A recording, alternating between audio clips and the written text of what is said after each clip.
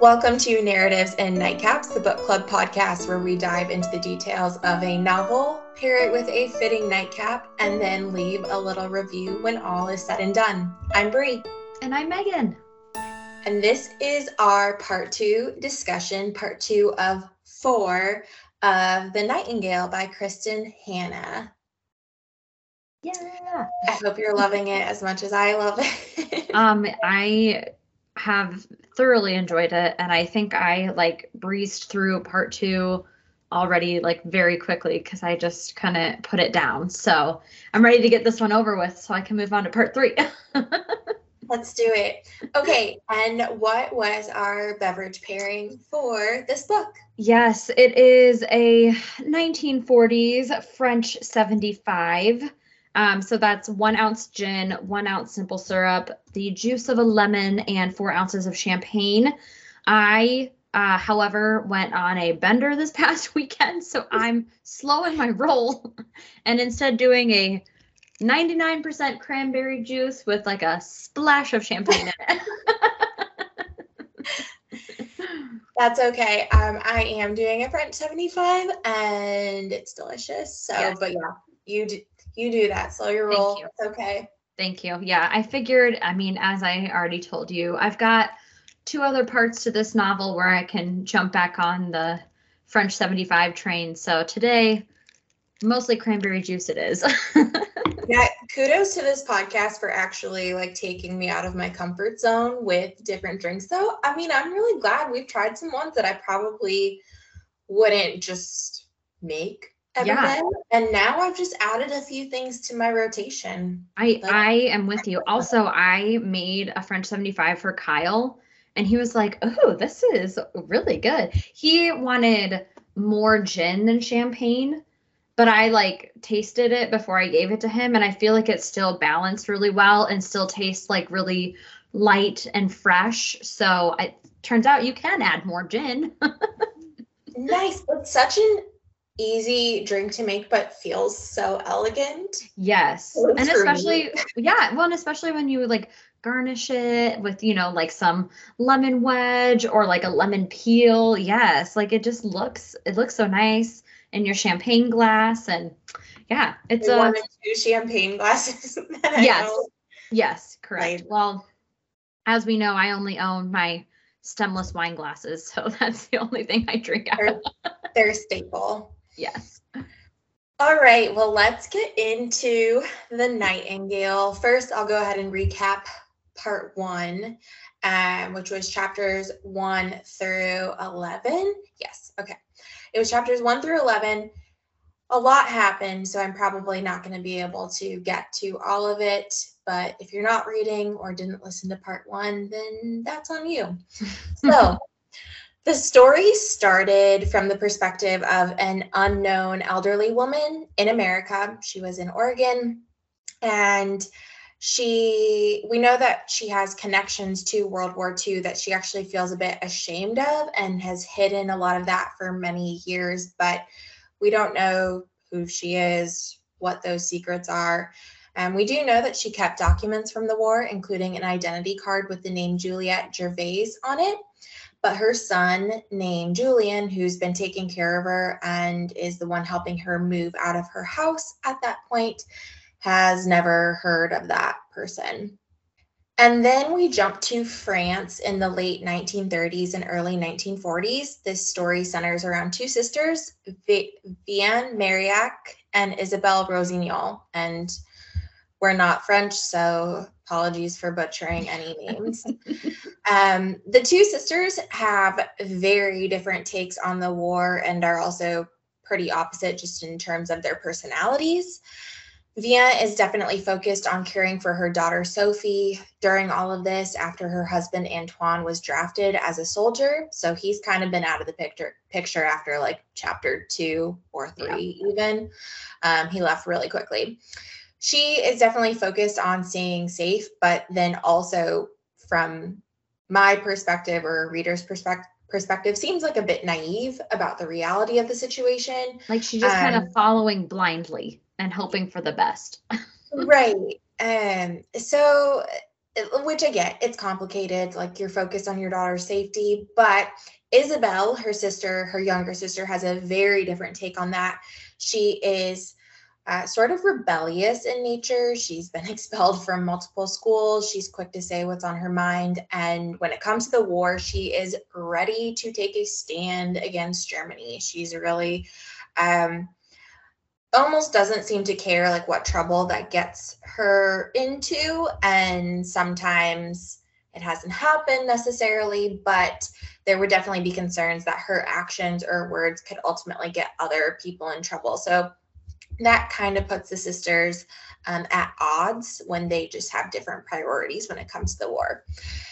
When the Germans arrive in Carrivo, the town that Vian lives in, and Isabel is there after her father forces her to leave Paris, and she has quite the journey to get there. She meets Gaeton, and Vian, one of those, sort of somewhere in between. Yeah.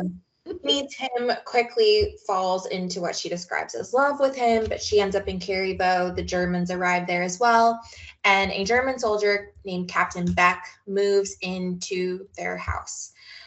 He seems respectful enough. I don't really know how else to describe that, but it's hard to know whether or not you can trust him. Isabel certainly doesn't. And we left off when he asked Vian to help him with a list that he claimed was for work.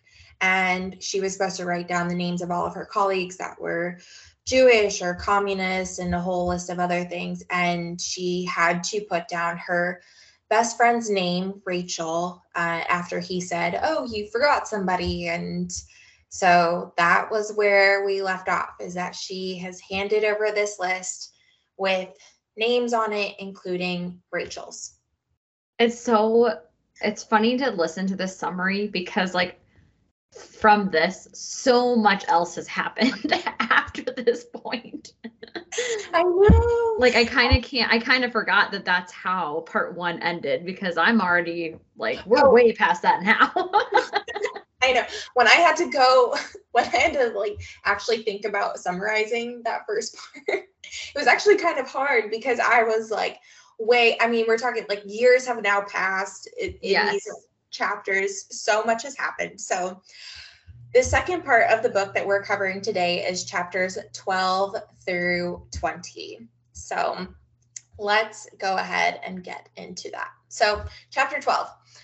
Vian gets up on a very cold morning in November. She has to dress in just layer after layer to try to stay warm. The money that Antoine left them is running out, and she's been pretty frugal with it. So she's been pretty conscious about like what they're spending their money on, saving that for the necessities, but it's running out. And she definitely worries about how they're going to live on her teacher salary alone. So we remember she's a teacher at a school with Rachel. Isabel comes in shortly after, surprised to see Vian up, and sometimes I write Vian and sometimes I like must write Vienna. I don't know. Vienna. Vienna. Both pretty. Okay, so Vian tells her that she might as well talk to her about the boy that she keeps sneaking out to see, because Isabel's been sneaking out to distribute anti-German letters and brochures, and Vian thinks that she's just sneaking out to see some boys. So she's like, "Come on, tell me who it is. You might as well." And Isabel's like, who would actually do that in this insane cold weather? But anyways, gotta go. And she hurries off to get in line for their rations. When Sophie comes down for breakfast, she makes a comment about the Germans taking all of the food. So Sophie definitely picks up on little things that Isabel says, and her personality and characteristics. And I think that that's kind of rubbing off on her a bit, which might concern Vian. But so she makes this comment, and Beck overhears this, and he says, well, it's necessary for all of the fighting men. But then he gives Sophie a chocolate bar, which she scarfs down. I feel like he's trying to like buy her over. Like little things like that are just like little interactions that he's even had with Vienne and Isabel. It's like he's trying to put himself in this position of like, hey, we all just took over your entire town and livelihood, but I'm not really that bad. Like I'll give you chocolate and wine when you want it, kind of thing. Yeah, he really confuses me, but that specifically just feels so gross when he's like, well, it's, so necessary for all the fighting men. Okay, so, but everyone else can just starve and die. Yes. So, Well, and I also think like it's funny hearing it from that perspective where like they are French, so their own fighting men are out there starving and right, dying, while the Germans fighting men are the ones taking over all of the food supply and all of the gas and electric and like everything to keep them nice and cozy while literally everyone around them is dying. right. And you're like, oh, this is for the fighting men who no one wants Right. around. No one asked the Germans to come in and do all of this. Yes. Yeah. The So, fighting men for a war no one wanted. right. Oh, but okay. So then Vian and Sophie meet up with Rachel to walk to school. At this point, we know nothing about the list that Vian wrote for Beck, but that's kind of hanging over her head, rightfully so.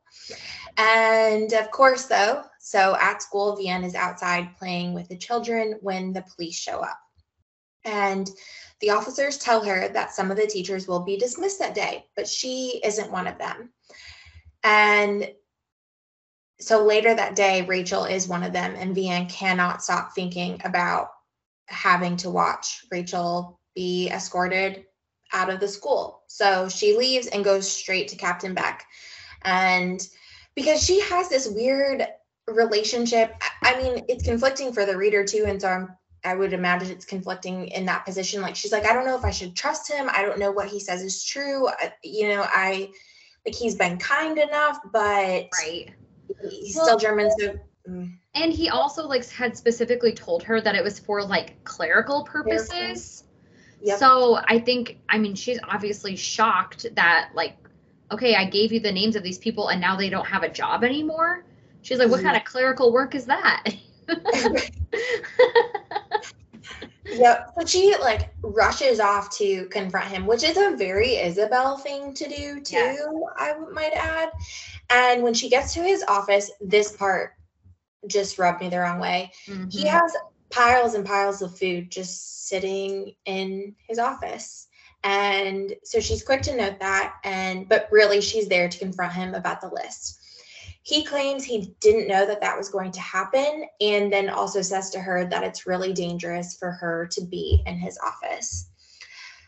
She clearly wasn't thinking about that when she went there, but realizes it when she walks out and other women see her coming from the Nazis' building.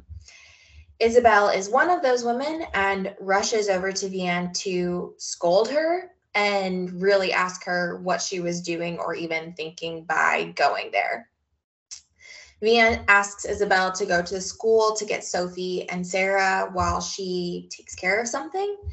And from there, she actually goes to the local chapel to pray or try to pray, but she's really just like racked with guilt.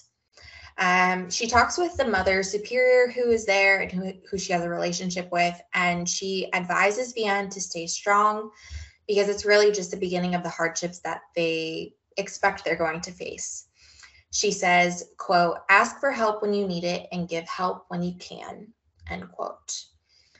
So then Vian goes to Rachel's cottage next and ends up telling Rachel about the list. Rachel at first just kind of walks away and goes into her room. And ultimately she comes back out sort of trying to compose herself and tells Vian that she is proud to be Jewish. And she also tells Vian that she really needs to be more careful with Beck and where he's concerned. Meanwhile, Isabel has been busy distributing flyers, even though it's just brutally cold there. And in town, she sees a French policeman putting up a new poster that lists people that were shot for spying, and that all French people arrested for acts against Germany will be shot. While she's out, she actually sees a bicycle nearby and decides that would be really useful on her trips to distribute those brochures. And so she sneaks over and then grabs it and races off to Henry. I'm sure it's not Henry, but and he says that she'll need to paint it so that because there was a German soldier that was using it, and they definitely don't want him to know that she took it. So he says she's going to need to paint it, and that he will paint it for her with the price of a kiss. She agrees to this, which this is like the second guy that negotiates with that. Like, why is that? Why is that the tactic of, hey, lady, I'll do things for you if you kiss me? Like, that's just kind of gross. Even in times like this. Yeah. I mean, like, neither one of them have seen bad, but I don't really like that. No. Like, I wish it was like, hey, if I do this for you, you need to, like, distribute more posters or, like, try to steal us some food. Like, something like that versus, like, something more sexualized in a way. Yeah, I guess it just shows, like, that all the men there specifically are just so physically attracted to her beauty. Like, she's clearly stunning. Right. And or maybe it's to emphasize that. I don't know. Either way, I don't think it's a very fair term for negotiation. But she agrees and then only feels incredibly sad afterwards. And Henri he notices this and comments that he can tell there is someone else. And really, I think this is the first time out loud she admits to anyone, even herself, that, quote, he didn't want me. And they sort of have this exchange of like, well, if times were better, I'd make you forget him. And she's like, well, if times were better, I would probably let you, but here we are. Right. Which I feel like, again, I can't tell if she was like also maybe low-key attracted to Henry. Like, was there something? Because I feel like he's described as like not that great looking, and I don't know if it's just like Desperate Times. He was described as attractive. Oh, he was. Maybe it was the other people in the room, but I don't know. I just feel like desperate times call for desperate measures, I guess, in this case, and you just gotta make do with what you have. I mean, so I thought he was described as attractive, but quite a bit older than her. Maybe that's what it is. Okay. I could be wrong too. But I agree. I think it is. And it's probably the first time not only has she like admitted rejection, but also like that's probably the first time it's ever really happened to her too. Probably. It doesn't seem like that's definitely something she normally has to deal with. And I think it just shows too how things are changing for her, because it sounds like she would normally be like, yeah, I'll just get over that other guy. No big deal. But right. There are bigger concerns to deal with. Chapter 13. It's now April 1941, and Vien takes a note out to Isabel that was delivered by Henri, which is out of the norm because it's been very secretive that, you know, Isabel has a signal with them when she needs notes, and Henri has never just showed up at her house, which is also not great because, like, he's a communist and people really shouldn't see them together. Anywho, the note says it tells her that the curtains are open, which is her signal. So Vien thinks that Henri may be the guy that Isabel has been sneaking out to see. And she sort of says, like, Isabel, he's a communist, you know, you shouldn't be seeing him. Like, times are not great to have a boy toy who's a communist. Right. And Isabel's like, yeah, okay. And then hurries off to go see him. And whatever. Okay. And he tells her that they have an important note that needs to be delivered to a contact in Paris. But the rest of the group is being watched, so they can't do that. And also, they want her to stay there for more letters and deliveries. She agrees, but has to get in Osve. It's German. I don't speak German. That's like beyond. Look, my French is bad, but it's probably better than my German. Yeah. It's basically like the pass that she needs to travel. So she can't travel unless she gets one of these. And they tell her that this is really the moment that like everything's going to change for her, but that was also a bit preemptive. And like she's going to have to lie to everyone, continue to lie to everyone. She's never going to be safe. And ultimately, if anyone finds out what she's doing and gets caught, she will die. So back at Vianne's house, Captain Beck arrives with more German soldiers who are there to knock down the wall that goes in front of her house and also perform a requisition of her items inside. He says he couldn't stop it from happening because his superiors know that someone is handing out flyers and they think that by knocking down this wall, they're going to be able to see it more clearly and catch this person. Isabel has also come back and asks Beck for help getting a pass to travel because she says their father is sick, quotes. And he says, yeah, happy to help since it's an emergency. This obviously catches Vianne by surprise because she's like, what? Dad's sick? What? Sick? Since when? And Isabel tells her, hey, look, I lied because you were totally right. I'm like madly in love with Henri and I'm running away with him. Ta-da! Which, I feel like if you're gonna lie, might as well just play into that one since it's what people are most likely to believe about you anyway. And everyone knows that Isabel is already this beautiful, flirtatious woman. So of course she's going to run away with a guy. It doesn't matter if there's a war going on. It's Isabel. Everyone knows it. I say play into it. Do it. Play it up. If that's what people think and that helps you cover what you're doing, go for it. Amen. Heard that.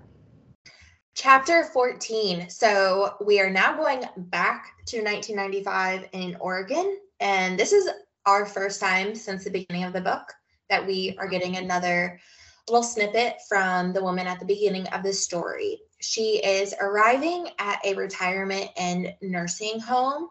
Her son has set her up with a room, has all of her favorite things.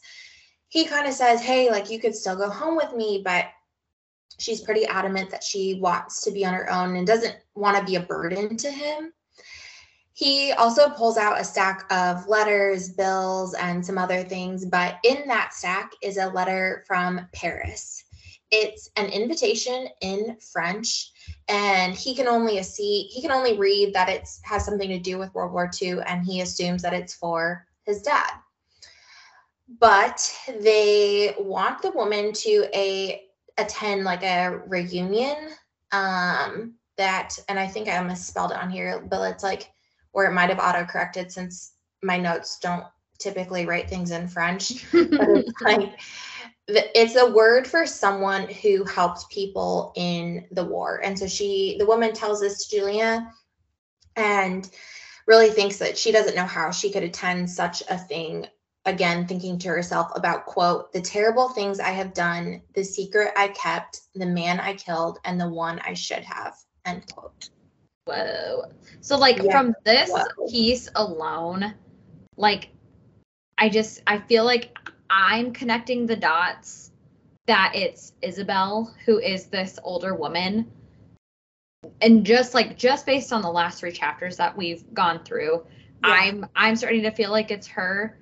But then all of a sudden when we're talking about people that have been killed and everything, I'm like, oh my gosh, well maybe Vianne just went crazy on Captain Beck or something and killed him instead. But the one I should have, I'm right. who'd you kill and who?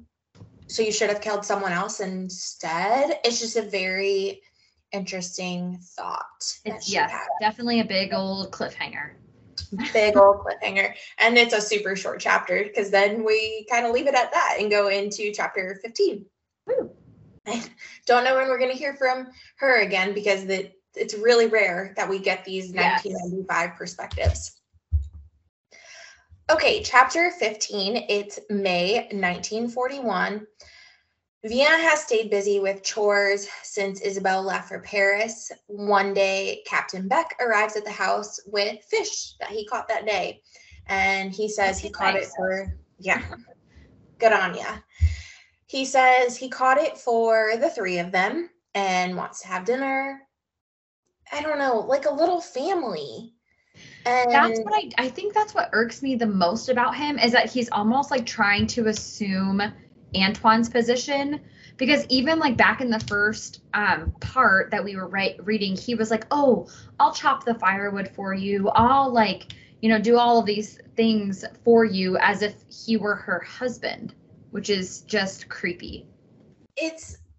it's weird, but then it's also like, I don't know. I do see that it would be respectful too. Like it's also, I don't know. It's really conflicting for me. It is.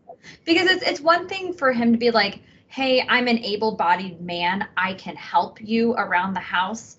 But it's another thing for him to be like, I don't know, because I feel like he's caught Vienne in like some more intimate settings where it's like just the two of them having a conversation with no one else around. And like that's what makes me feel like if he were more there just trying to be, respectful, like, "Hey, I'm sorry, I just have to live here," I feel like he would be more likely to keep things more public. But the fact that he has had those very private, seemingly more intimate moments in their conversation, I feel like he just has this underlying, I don't know, something bad's going to happen. I just feel motive. Yes, I just have this feeling something's going to happen. Yeah, I don't know. It makes me think though, so there's another World War II book that I've read too, and it also makes me think though about like the German soldiers that truly were ignorant to what was going on, and I don't justify it by any means, but and I don't know. There's some stuff with him that I'm like, how could you not know? Like, how Right. could you? I don't know. How could you? Because he not also know seems like that? he's like higher command as well. Like he's a captain.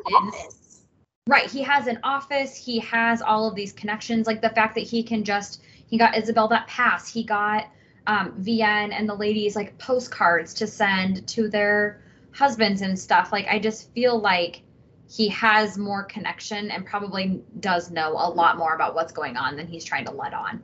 Especially the fact that like he knew Rachel was Jewish. Like, and maybe that's because she physically looks Jewish. I don't know, but like I just feel like the fact that he already kind of knew that, I feel like he's got to be getting some intel from someone for sure. Something's off. Yes. Something's off. But he caught them food, caught them a fish, and he comments that things have really changed since Isabel left. And he does assure her that the fish like wasn't taken from anyone else.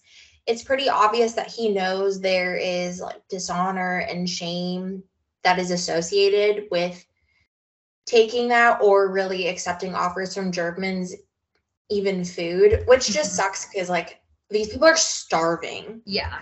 I just cannot even imagine being in a position where you like if someone handed you that and you having to say no, but you're so hungry. Right. So she does accept it. The three of them have dinner together, but Vienne can't stop thinking about her sister's warning to stay away from him because that was what she said before she left. So Isabel gets to Paris, and the Paris that she had left has completely changed. She goes by her father's bookshop, which she finds shut down. So it's like locked up, not open anymore. And then she goes to his / what was their apartment.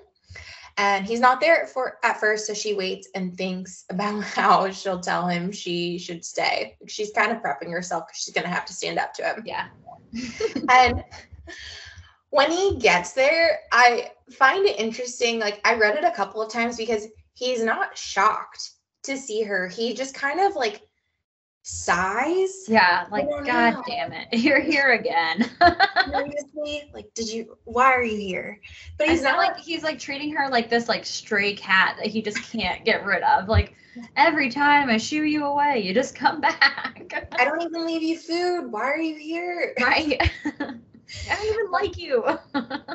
It's just it's so odd. He's not mad, but anywho, she does stand up to him though and says, quote, "You will not turn me away," end quote. He tells her that he closed the bookshop when the Nazis took over because they burned a lot of the books and also the music that he offered, and then they were going to limit what he could sell going forward. So they were telling him what he could and could not sell. But now he works for the German High Command, with that Whatever that means. Whoever that is. Yeah. And Isabel is like totally shocked by this, obviously can't believe that her dad would do that, especially after they destroyed his bookshop, after everything he went through in the First World War. Cannot believe this. She is also continuing to play up her story about, meeting a boy, and her dad finally settles and says, "Hey, like, you can stay, but I've got some rules that you need to follow, including, be home by curfew, get our rations, and also stay the heck out of my way," is basically what he says. She goes to her old room and remembers a fort, quote, behind an armoire that she has. It's actually a really small storage space with dolls and a very important note for what is about to come. The next day, and I said, I think it's the next day because I don't really know. Sometimes it's really obvious, and then other days I'm like, is this the next morning? Is this 4 days later? Is this 2 months later? I don't really know. I mean, I guess because I kind of assumed when she got to Paris, it was that night. Yeah. That's how I interpreted it. So okay. I'm with you. I'm going to say it's the next day. Okay. Isabel leaves, she waits for her father to leave, and then she does, heading out to the meeting spot that she was told to be at. A woman approaches her and says the code question that she is expecting, and Isabel responds with their planned response. And in their brief meeting, which I'll note is at a cafe that specifically says no Jews allowed, the woman says, quote, "We," meaning other people, "want to meet Isabel." And so they schedule another meeting for the next day. But she's done it. She feels really accomplished. She delivered her first secret message in Paris. And I love that, she was specifically it was right under the Germans' nose. Everyone was sitting in the cafe, and we just did it. It was 2 women. We just did it. No one would ever suspect. No. Also, back to her whole secret fort thing. Seems super cool, especially because I feel like it was described that it was a door built into the paneling on her wall. So it is very secretive, but also very creepy because it did still have all of her old dolls lined up along the ledges and stuff. Yeah, I don't like that. No, I don't either. But I'm envisioning it as because my old house used to have this where because our bedroom was up in the attic space. So along the slope of the roof, there was doors for storage stuff. So it put that visual in my head. Very cool. No, it is. It's really, I don't know. It just seems so casual that it's there in this room. I'm like, did everyone have? Right. Did everyone have access? Spaces? Right. Or is it only certain floors, depending on how high up you were? Because I'm sure it's part of the roof line. So maybe are they on the top floor of the apartment? I don't know. I don't know. Okay, chapter 16. Okay, this part really bothers me. Vianne thinks about how life is easier without Isabel around. Which I can't. So that's the initial thought in this chapter. And then she's like, but we don't have any money left with I know. She then goes through all of these real problems that to me would be far more worrisome. And instead she's like, hey, yeah, life's easier without her around. Okay. I feel maybe more so because Isabel being there was a physical, just confronting with her every single day, having to engage in basically a borderline argument every single day. I'm sure that that is why it's her first thought, because like, oh, I don't have to wake up in the morning and argue with my sister today. Which, true. But I mean, I do also hate the fact that like I feel deep down all Isabel wanted to do was keep Vienne safe, especially with her warnings about like not to be alone with Beck and like trying to get her to see the reality of what's happening around her. So it does make me a little sad that Vienne's like, oh, well, everything's easier, but she's still going around just as naive, but basically naive and starving now. Right, with no money and really cold. Yes. Yeah, no, I'm sure, and like I'm sure there was always that concern hanging over her head before of like, well, what's she gonna say? Is she going to get us killed? Yes. And so yeah, that could make your life easier without that problem. But I just don't like it. I know. But she heads off to town with Sophie one afternoon for their rations. New signs are posted around, and a lot of them show like Germans helping French children, being these great people, and saying, quote, no Jews allowed. When they get to the butcher, the owner of the shop is also no longer there and has been replaced by someone else who says, again, quote, no Jews allowed. They're like, where'd you go? And they're like, well, she's Jewish, so no more. Yeah, it's my store now. They don't own it anymore. That's crazy. This sounds so simple saying it, but I just cannot believe this happened. I know. It's real. I just cannot believe it. Yeah, and I feel like that even stems all the way back to the beginning of the book where like Beck just took over their house. Like he literally has papers like, hey, yeah, it's actually in my name now. So like your homes are going to the Germans, your shops are going to anybody except for their rightful owners who, because they happen to be Jewish. Like it is just, it's so mind-boggling that this really happened. And you know what? Probably it might still be happening today and we're just not as aware of it, which makes me really, really sad. And I feel like maybe I should actually watch the news sometime. Yeah, I think that it probably does on some level. Or at this, there are injustices all over the world still today. Yes. Sophie notices all of this, the signs. I mean, how could she not? And she like can't believe that Vienne isn't doing anything about it. Whether that's because of stuff like she picked up on Isabel, either way, she's like, Mom, what the heck are you doing? You're not doing anything. And when they get home, Vienne kind of yells back at her and questions, well, what should I do? Like they're literally killing people for the smallest of infractions, which true. Like I think as a mom, I mean, I know I've kind of been like hating on Vienne a little bit, but her number one priority is to keep Sophie safe. So I could see that where I don't necessarily agree with that, but I could see where you would want to like shelter her and just kind of fly under the radar, and because they will. I mean, one misstep and you could die, and then what's Sophie gonna do? Right. And I feel like it's even more, and we'll get to it later on, but like Vienne, like you said, is just literally doing everything to keep Sophie alive, even if that means sacrificing herself, or maybe in this case it's her sacrificing, maybe she does have some rebellion growing in her, but she can't do anything about it because she has to bury that down so that no one dies in her family. Yep. Captain Beck is also at the house and can immediately tell that Vienne is upset when she gets inside, but he has a letter for her from Antoine. So Antoine's letter tells her that he's alive, he's being fed at the prisoner camp, and is thinking of them, loves them.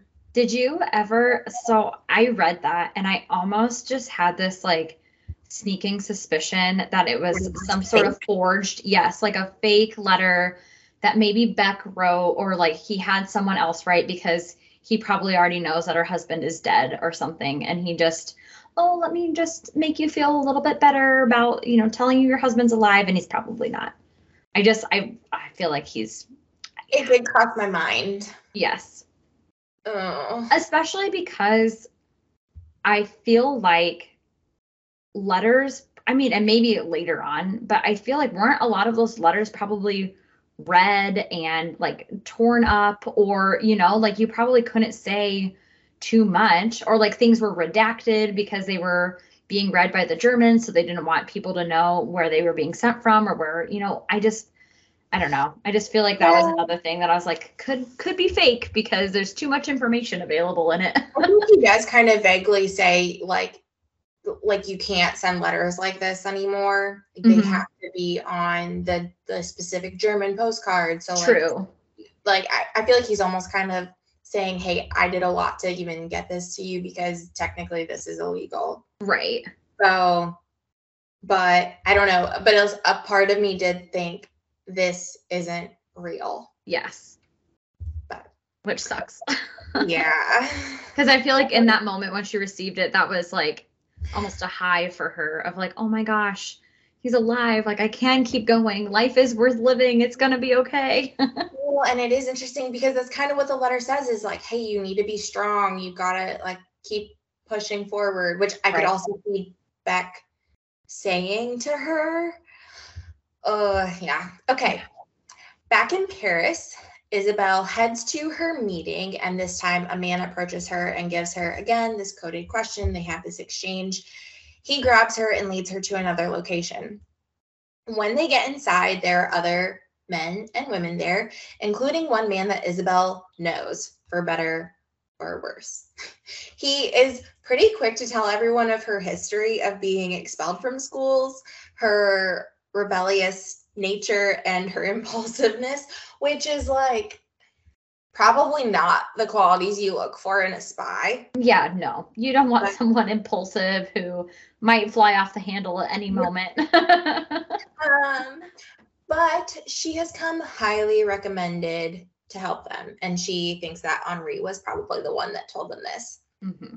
And so they tell her she's going to need a new identity, and of course no one can know who she is or what she's doing. And they give her a task when someone else knocks on the door, which would be so stressful every single time someone knocks because you don't know if you're about to be caught or if it's a friend. Like you have no idea. Right.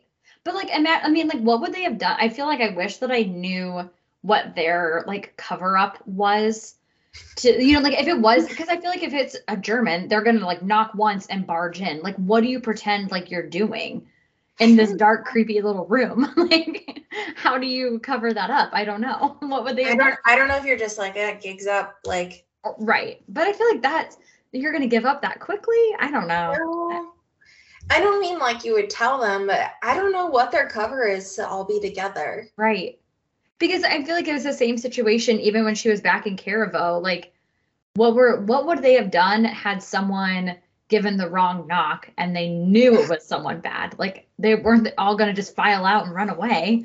Right. And they're like, well, one of you is a communist. One of you is like this crazy girl who speaks her mind. One of you is, I don't know. Like, they list out all the things. They're like, it's not a coincidence you're all here together. Yeah. I don't think the Germans are going to be like, oh, what a fun party. What are you guys doing together? They're going to be like, oh, and you're dead.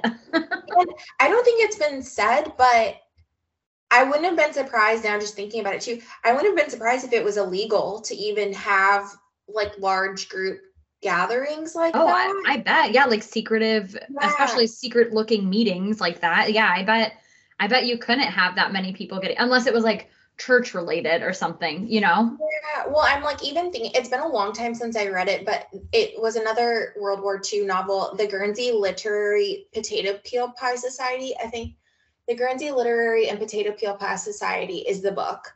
Okay. It's also on Netflix too, if you ever feel like watching it.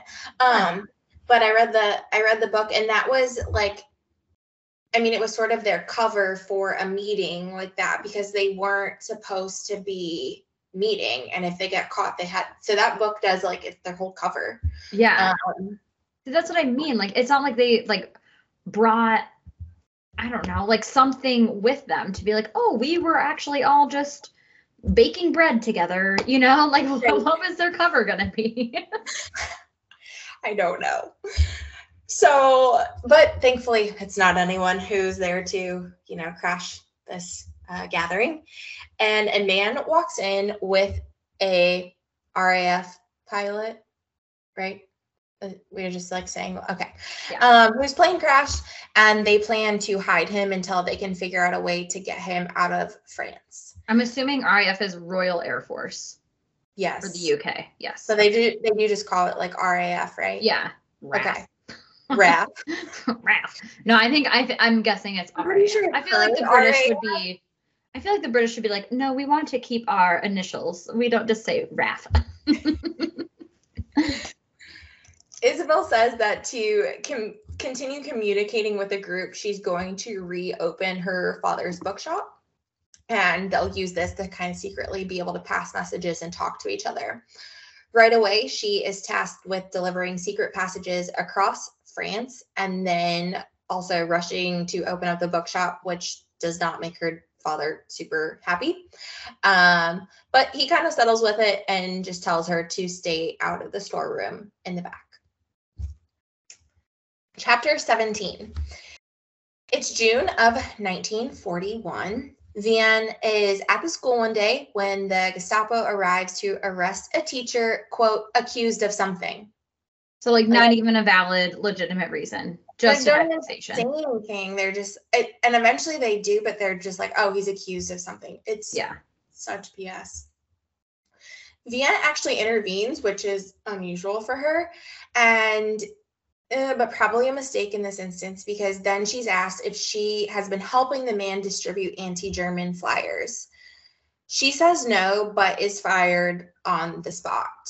And so she goes back home and is just at a complete loss for what to do. Like, they already didn't have any money left that Antoine had saved for them, and now she doesn't even have her teacher's salary. Like, she does not know what to do. Captain Beck, of course, is there to offer her wine that evening, which, like, I'm so glad that he just has wine to bring home to her. Okay, like, that's going to solve all of her problems of the day, sure. Like, hey, you're starving and have no money, but here's a glass of alcohol to make you feel better. Yeah, but I brought you wine. And he tells her that he's going to be returning to his home for a few weeks because he hasn't been there in like 2 years or something. She tells him how she was terminated at the school and worries about how they're going to get through the winter. Also, she's kind of like not accepting the wine, and it does seem like he like forces her to take it. Yeah, like he literally like wraps her hand around the stem of the glass. It's and in this moment, he also tells her that she's beautiful. Which, like, hey, dude, you're about to go home and see your wife. Maybe don't be telling someone else's wife stuff. So weird. Exactly. He's like, oh, I'm going to go home. I haven't seen my wife in 2 years. But by the way, you're really pretty. Yeah. And so she jumps up and is like, hey, you really shouldn't be saying something like that. And it's just this really awkward exchange. And he kind of ends it that like, hey, I assure you, Sophie's not going to go hungry this winter, which I also thought was weird that he didn't say you, like you guys, you and Sophie. He just says like Sophie won't go hungry. I'm kind of like, what does that mean? I know. And I also, like the fact that he's like, I won't let you go hungry. He's just like, yeah, just Sophie. She'll be fine. It's weird. It's really weird. Back in Paris, Isabel has opened the bookshop and just flirts with the German soldiers that stop by. And again, right under their noses, she has a meeting with Anouk. That's what I've been saying, Anouk. Cool. Anouk, who is part of her secret group. And they pass signals about like her new assignments and everything like that. She has also been handling and given her new identity, which is Juliette Gervais. So now we know who that is. Yes. On her walk one night, always kind of looking over her shoulder, feeling like someone's watching her, which I think you would feel that in that position no matter what. Yeah. But this night she finds a RAF pilot hiding, like trying to sneak around. And so she makes a plan with him to get him back to the apartment. His name is Torrance McLeish. And okay. And I love that I need like some sort of confirmation. Right. Like reassurance from someone who also doesn't know their names. That's okay. And so they make this plan to get McLeish back to the apartment and then hide him in the storage room behind her armoire. Shocker. When her father gets there, he's really quick to jump to the conclusion that someone is in the apartment and begins searching all around. He doesn't find anything, and Isabel kind of brushes it off. He responds to her that she really should be more afraid, and she asks if she should be afraid of him or the Nazis. And he says, quote, everyone. Honestly, as creepy of an interaction as that is to have with your father, it's probably very good advice given the circumstances, and especially if he really is working for this like German high command. I'm sure he's probably picked up on information that maybe not everyone else is privy to. So, well, and as it's going to be mentioned in like the next couple of chapters, there are a lot of people that will tell the Germans things to get ahead with them, yes, or get food or anything like that. So you certainly can't be very trusting in the environment. Agreed. Chapter 18. Isabel waits for her father to leave before letting McLeish out of the storage closet the next day. And she told him the night before that they would go see her friends for help. So she gives him some of her father's clothes and they head out to walk to the group, which they do. Like, he's behind her and they don't make any eye contact, and he just kind of follows along. And, you know, they sort of have the agreement, like if one person gets stopped, or more likely him, she's just going to keep walking. What I thought was most interesting about this, and I don't know if you picked up on it too, but like specifically they call out him having to like cut his boots down.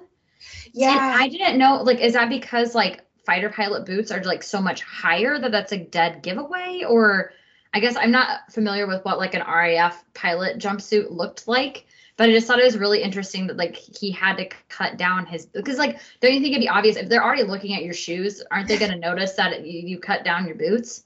Yeah, I can't imagine that he did a great job doing that. Yeah, I assume that it meant that they were just really distinct, and so they were trying to make them less apparent. I'm gonna Google it. Do it. Tell us. And while you do that, I'll say that they walk to the group, and they, you know, the group is talking about like how they want to figure out a way to get all of these pilots that are crashing in France out, which is crazy to me, like the number of people that are crashing and surviving, but okay. And so, but that's awesome. They want to get them out and back to their countries, but they haven't determined a safe way yet. Did you find them? Yeah, they are very distinct, like super tall, very thick. Let me look. I'll see if I might be able to send you a picture like in the chat. Chat me. Copy image.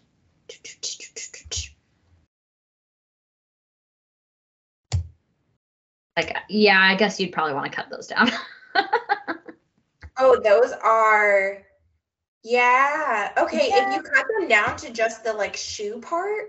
Yeah, I wonder if that's what it is. Like, cut off the higher fabric, because they're clearly like two different materials. Those are unique. Yeah. To say the least. Okay, makes more sense. Yes. So the group talks about how it may be possible to get the pilots into Spain if they cut over the Pyrenees Mountains. But of course, like, that's not an easy trek, and it's a border that's guarded by not only Germans, but also Spanish patrols. So, and I can't remember if it was here, but I know it's somewhere, someone even makes a comment, like, you don't want to escape the Germans just to end up in a Spanish prison. Right, exactly. Okay. So they also mentioned that it was even tried once before, and then they didn't hear from the people again that attempted to do it. Isabel says, though, that she'll do it and has a friend who has crossed the mountains before, or her family has a friend, I should say. In a nearby room, this is crazy, Isabel can hear that other people are in there, and Anouk eventually signals them, and in steps Gaetan. He's back. He's back. And he'd known all along that she was there. So that's gotta hurt. Yeah. The others tell Guy of Isabel's plans, and they decide to move forward with really working on the details of how they're going to make it happen. it's pretty late when Isabel leaves and Gaetan follows her. He tells her that he was really the one that set it all in motion, like not Henri. He was the one who actually recommended her to Henri and the others before she moved to Paris. He also apologizes for hurting her. Aww. And says he really shouldn't have come out that day because it's better to not have to see her. She asks him why he left her back in Carrivo, and he says, quote, "I wanted to forget you," end quote. Gosh, she is just getting beat up on all sides by this guy. That's rough. Like, yeah, dude, you were better off probably not showing yourself, because that's not a cool conversation. No. When she gets back to the apartment that she shares with her father, he is angry and knows that someone was in the hidden closet. And again, she plays it off like it was just a boy, but he says he knows that it was a pilot, and he knows who she took that pilot to today. He actually knows all about the little network that she's involved with, because he's the one that creates the forged identities, including hers as Juliette Gervais. He's really good. He is so good. Like this whole time playing this spiteful man, and turns out he's like all up in the rebellion land too. Yep. And so he would know, and he tells her that her life is going to completely change, which I feel like this is the second or third time that someone said that to her. But moving forward, like, she will have to completely assume her new identity in literally every aspect of her life. I feel like this part definitely gave me goosebumps. I mean, the fact that her dad has been in it all along, I kind of cheered for him. Like, I know he sucked as a dad, and I know that, like, obviously there's been some ill will between him and Isabel, him and Vienne, but the fact that, like, he isn't just standing by and letting Germany take over, like, he's actually doing something, and like a very dangerous role too. I'm like, you go, Dad, you go, Julian. I know. Oh yeah, he really turns there for me in terms of what I think about him. So, and that would be so hard to literally go to that office every day and work under them, but he'll be shot on the spot if he gets caught. Like, yeah, 100%. No questions asked. 100%. Chapter 19. So this chapter begins with a warning that's been posted in October of 1941. It says that any male who helps downed enemy pilots will be, quote, shot on the spot. And if you're a woman, you'll be sent to a concentration camp in Germany. But Isabel's plan is in motion. She is now Juliette Gervais, codename the Nightingale, and she's ready to sneak men out of France. Like, I hate that anyone had to do this, but like, good for you, girl. Yeah, such a badass. So brave. Oh my gosh. It's incredible.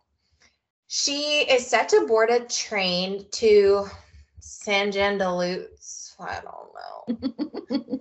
I know. With 4 airmen who now all have false papers, thanks to her dad. And so I put it in my own quotes, the only heavy air quotes on that uncertainty with this plan is actually getting to her friend that lives near the mountains, because they haven't been able to make contact. And I can't remember how it's phrased in the book, but it does say something along those lines where they're like, the only flaw here. I was like, the only flaw? I mean, like, I'm not saying there are a lot of flaws in your plan, but there's definitely a lot of things that could go wrong. Yes, and a lot of risk and definitely death that would be associated if something went wrong. Yeah. So the men are not supposed to speak with anyone, and they even carry signs that say they're deaf and just waiting to be picked up. And they have this plan where if anyone tries to talk to them, they're sort of going to play dumb. Isabel also, like, will keep an eye on things and even distract some German soldiers at one point who kind of like eye one of the guys. She's like, oh my gosh, and starts flirting with them. And so they do reach the cottage of Madame Babineau. She introduces herself as Juliette, sent by Julienne Rossignol. And from there, though, like, she has to be honest about what they're doing and why she's there. So she does tell this lady that she has 4 pilots waiting for her nearby and that she wants to take them to the British consulate in Spain. A man named Eduardo comes in and initially kind of tests her, and she's like, hey, I don't know what you're talking about. Like, I'm just lost looking for directions. No big deal. And they're like, well played, girl. You know what you're doing. And so he's like, heck yeah, you're fine. I'll take you to Spain. No worries. Let's do it.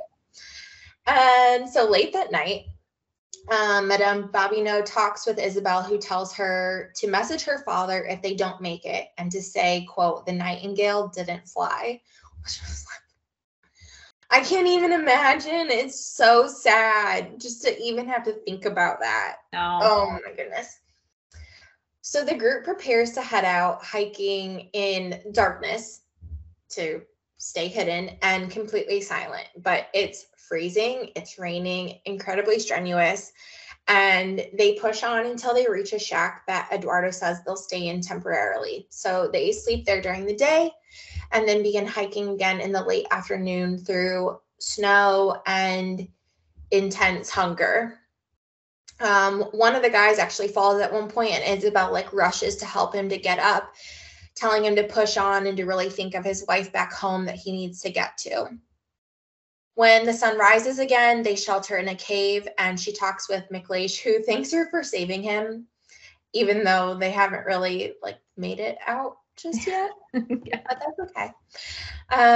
When that almost makes me think that he's probably thinking they're not going to, and is like, I've got to say something now. Because I do wonder that. I mean, I'm sure, like, I feel like the biggest thing this book has really made me realize is like just how cold everyone is all the time, like either at Vienne's house or like hiking through this mountain. Like I mean, and the way that it's described where it's like freezing rain and they're just wearing like blankets as like cloaks, basically. I mean, I can only imagine. So I'm sure to an extent he's probably like, we're just going to freeze to death out here or die of starvation. So thanks for trying. We'll die up here in the mountains. Not many people would have even given it a shot. So right. I mean, I think he's genuine. Oh, like, hey, thanks for you being the one to save me and like not letting me get captured by the Germans or like your dad. But yeah, I definitely think he's probably like, will we really make it? I don't know. So thanks in advance. Yes. When they do make it over the mountain, though, they have to hide from patrols and they do need to get over a river. So they end up having to cross a bridge one by one, and they do it in like 60-second increments. And it's like a rope bridge. Yeah, like that just. When this part came, I was like, you've got to be kidding me. Not like they just made it over a mountain, a tough mountain nonetheless. And now, like, can you imagine me like, this is what I have to do? Like, that wasn't enough. Right. I've got, oh my goodness. Well, and I think like before they departed on their journey too, I can't remember if it was Isabel or maybe like McLeish or one of the other pilots were like commenting on being like physically fit, like, hey, I'm prepared for this. But I feel like you can be as physically fit as you want, but if you're starving, you've gone through freezing rain, now you have to cross over like a torrential river that's just rushing from all of the snow and rain that's been falling this whole time. I mean, how physically fit are you that you also have to carry your own supplies? You have shoes that don't fit. Like, it's one thing to be bleeding. Right. Like it's so cold that if you cry, your tears freeze to your face and your eyelashes. It's so like you're fit under perfect conditions, right. But now you've gone through all of this shit and you're still, I mean, kudos to them. They're still trekking. They want to make it. They've got to get there. But I'm like, there's no way that you can tell me you were mentally and physically prepared for this journey. No. Well, and most people, if you go out to hike today and you're going to hike the Pyrenees Mountains, like you're prepping for that ahead of time. No amount of push-ups that these guys did in hiding in Paris was going to prepare them to hike over this mountain. Right. And again, like I guarantee, I mean, Isabel for sure, but I guarantee these men probably after they've been bombed down, like there's no way they're eating anything. Like they're just, or like they're trying to find scraps. I mean, they've been in hiding this whole time. So it's not like you have all of this. weight and energy that that you would have had you not been caught or, been bombed down. No. But they do make it, and they reach a woman who's going to help them get the rest of the way to the consulate. Eduardo, before he leaves, he tells Isabel that he'll continue to help her as long as she brings more pilots, but that it's certainly not going to get any easier. And she's kind of like, well, I mean, that wasn't easy. And he goes, yeah, but they didn't expect us this time. Like, it's going to get harder because people will be looking. Right. And so they do reach the consulate. And of course, the people there are shocked to hear that anyone, let alone a woman, because it is what it is, brought men over the mountains. And she's like, yep, and I'm going to do it some more, but I need some money to help. But I love that, like, McLeish, like, all of the dudes are like, yo, call my contact. He'll give you money. He knows what's up. Like, they're all chiming in like, oh my gosh, yes, give this girl all the money. We made it. We're alive. I love it. Yeah. I love it under the circumstances. Yes. Okay, chapter 20. So last chapter for part 2. Isabel is on her way back to Paris, having met with an MI9 agent to set like a formal route and establish herself as the main contact, Nightingale.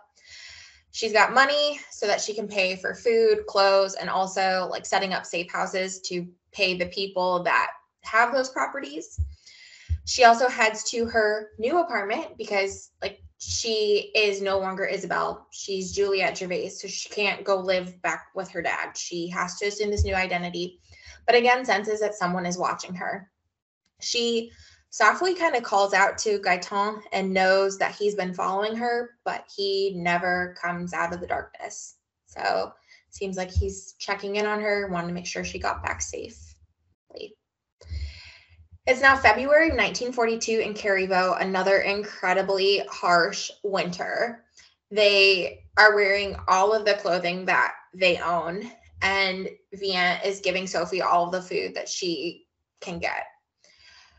It sucks to say, but without Beck there, like they don't have much for food and they don't really have a fire to keep going like they did when he was there.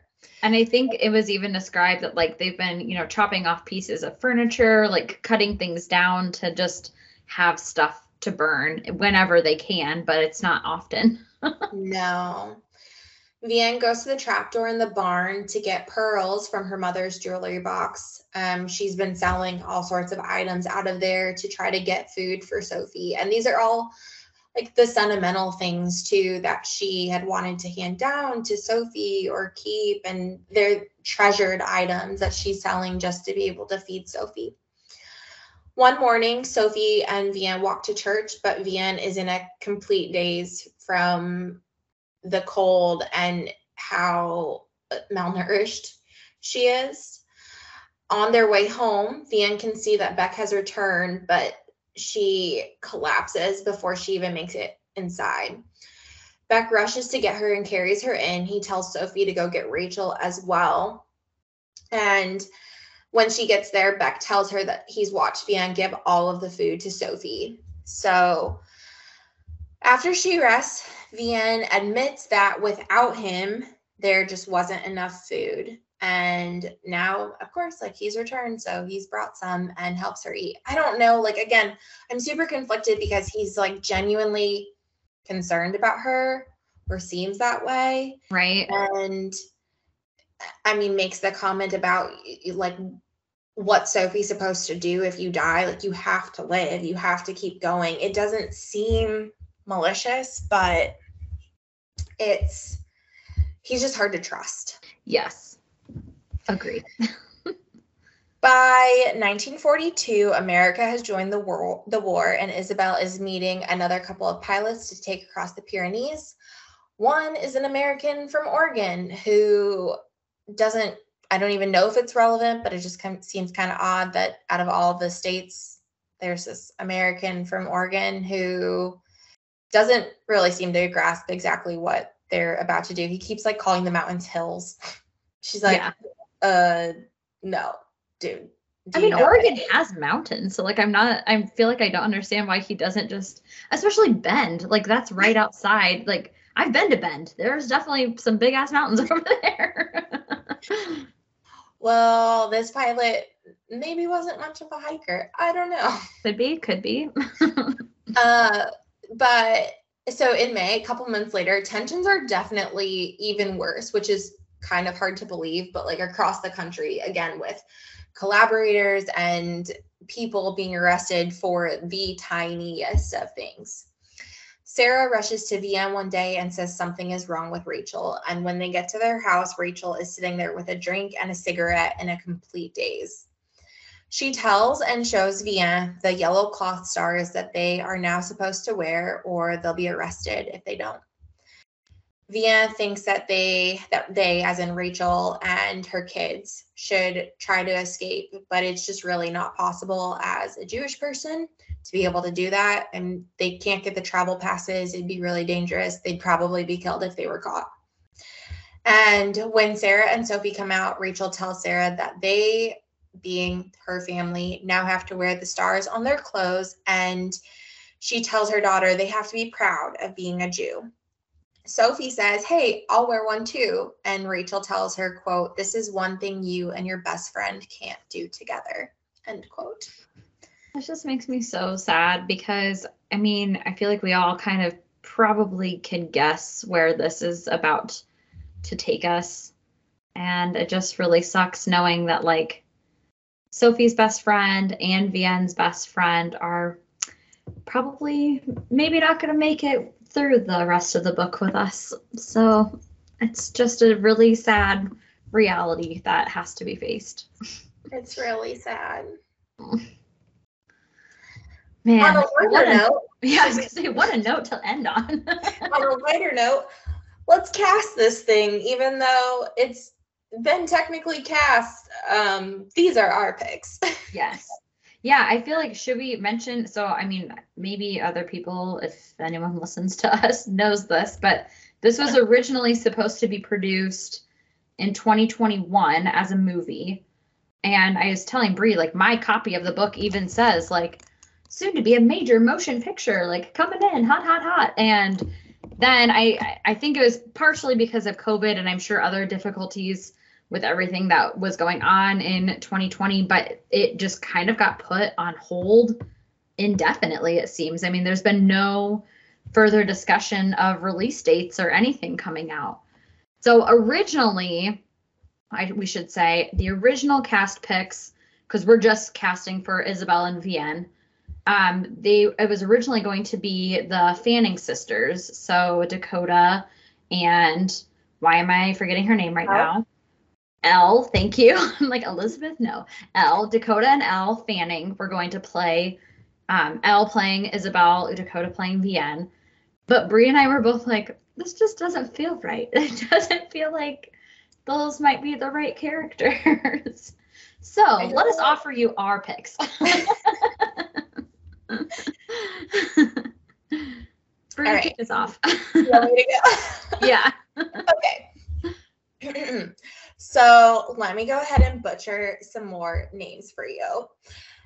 My pick for Isabel was Camille Raza.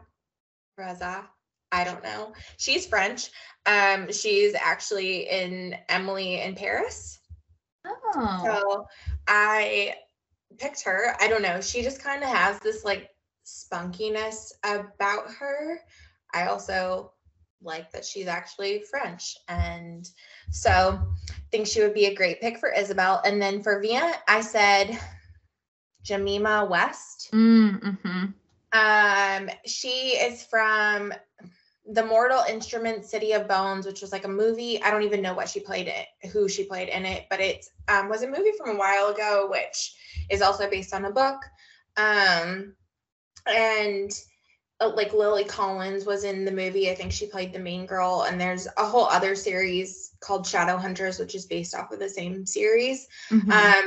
But this Jemima, I think it's Jemima, I don't know. She's also in Indian Summers, which is a British series that I've never heard of, and The Bourgeois. Ooh, okay. Okay, so I told Brie this when we talked last week, a couple days ago, whenever, that I like in my head, I've basically been picturing the cast of Inglourious Basterds this whole time. Just like, because I feel like they just play. I mean, it's also like a World War II movie, and granted, like, yes, it's a little bit, it's Quentin Tarantino, so it's kind of satire. Like, it's funny, but it's terrible, but it's very bloody. So, that's like mentally who I've been picturing the whole time. But I picked for Isabel. So I kind of did like, if you wanted to go a little bit younger, maybe more like true to the book in terms of age, I chose Emma Mackey, she plays Maeve in Sex Education. She's also from France, even though she's in a British series. And she has, a British accent and everything, but I thought, maybe she could go back to her French roots, or sticking to the Inglourious Basterds pick, and also as like an older look for Isabel, I said Melanie Laurent, who is in Inglourious Basterds. I can't remember the name of her character in the show, but she plays a really great role of a basically German spy. So it worked out perfectly. And then for Vienne, this one was a little bit harder for me, but I kind of settled on for a younger actress pick of Anya Taylor-Joy. Again, she's another like British actress, but I do feel like she's played a lot of period pieces. And British? Is she? I thought she was, or maybe she's Australian. Oh gosh, maybe I'm misspeaking. Quick Google. Oh, she is. Okay. Yes. I didn't know that. Okay. Oh, well, it says citizenship UK and United States. Well, according to Wikipedia. I thought she had an accent. Maybe I'm making that up. She was born in Miami, Florida. Well, okay, so maybe she's American, but whatever. She's in the Queen's Gambit. She's in the Split movie, which is like kind of creepy if anyone's ever seen that one. Seen it. So I thought for like a younger Vienne actress, maybe someone more, again, true to kind of the age in the book, she would be a good one. And then for an older actress, like I say older, these people are not old by any means, but for an older visual pick, if you will, I said Marion Cotillard is how I'm going to say it. Cotillard? Nailed it. Who is in, gosh, she's in a lot of stuff. The Dark Knight, she's in one of those movies. She's in Inception. She's in so many movies. I feel like she's just like a very familiar, like true French actress as well. Like has a pretty heavy accent, I would say, in movies too. So if you wanted anyone from France, maybe she's the one. And those are our picks for a movie that's supposedly already been made, and we will maybe never know. Nope, we might not. But hey, could be a Narratives in the News if it ever comes back to the production lines again. Definitely a Narratives in the News if it does. And I mean, despite the fact that I'm not totally on board with the casting for it, I would still be very excited to see that. Oh, yes, definitely would love to see it. Would also be very interested. I know we didn't cast them, but I would love to see who the male picks are. I'm sure we can look that up, but it would just be fun to see how they play out in the film, just because I feel like the men aren't necessarily at the forefront of this book, but they still have to be pretty strong characters in order to like be the behind the scenes kind of spies that they are. I mean, well, like Gaetan and Captain Beck for sure, and others have really important roles in the storyline. So yeah, it would be interesting to see who was picked for those. For sure. All right, next week we're doing part 3 of this, which will be chapters 21 through 31. And I will probably read all of that tonight because I've been very excitedly awaiting the moment that I can start reading it again. Me too. Okay, until then, cheers. Cheers.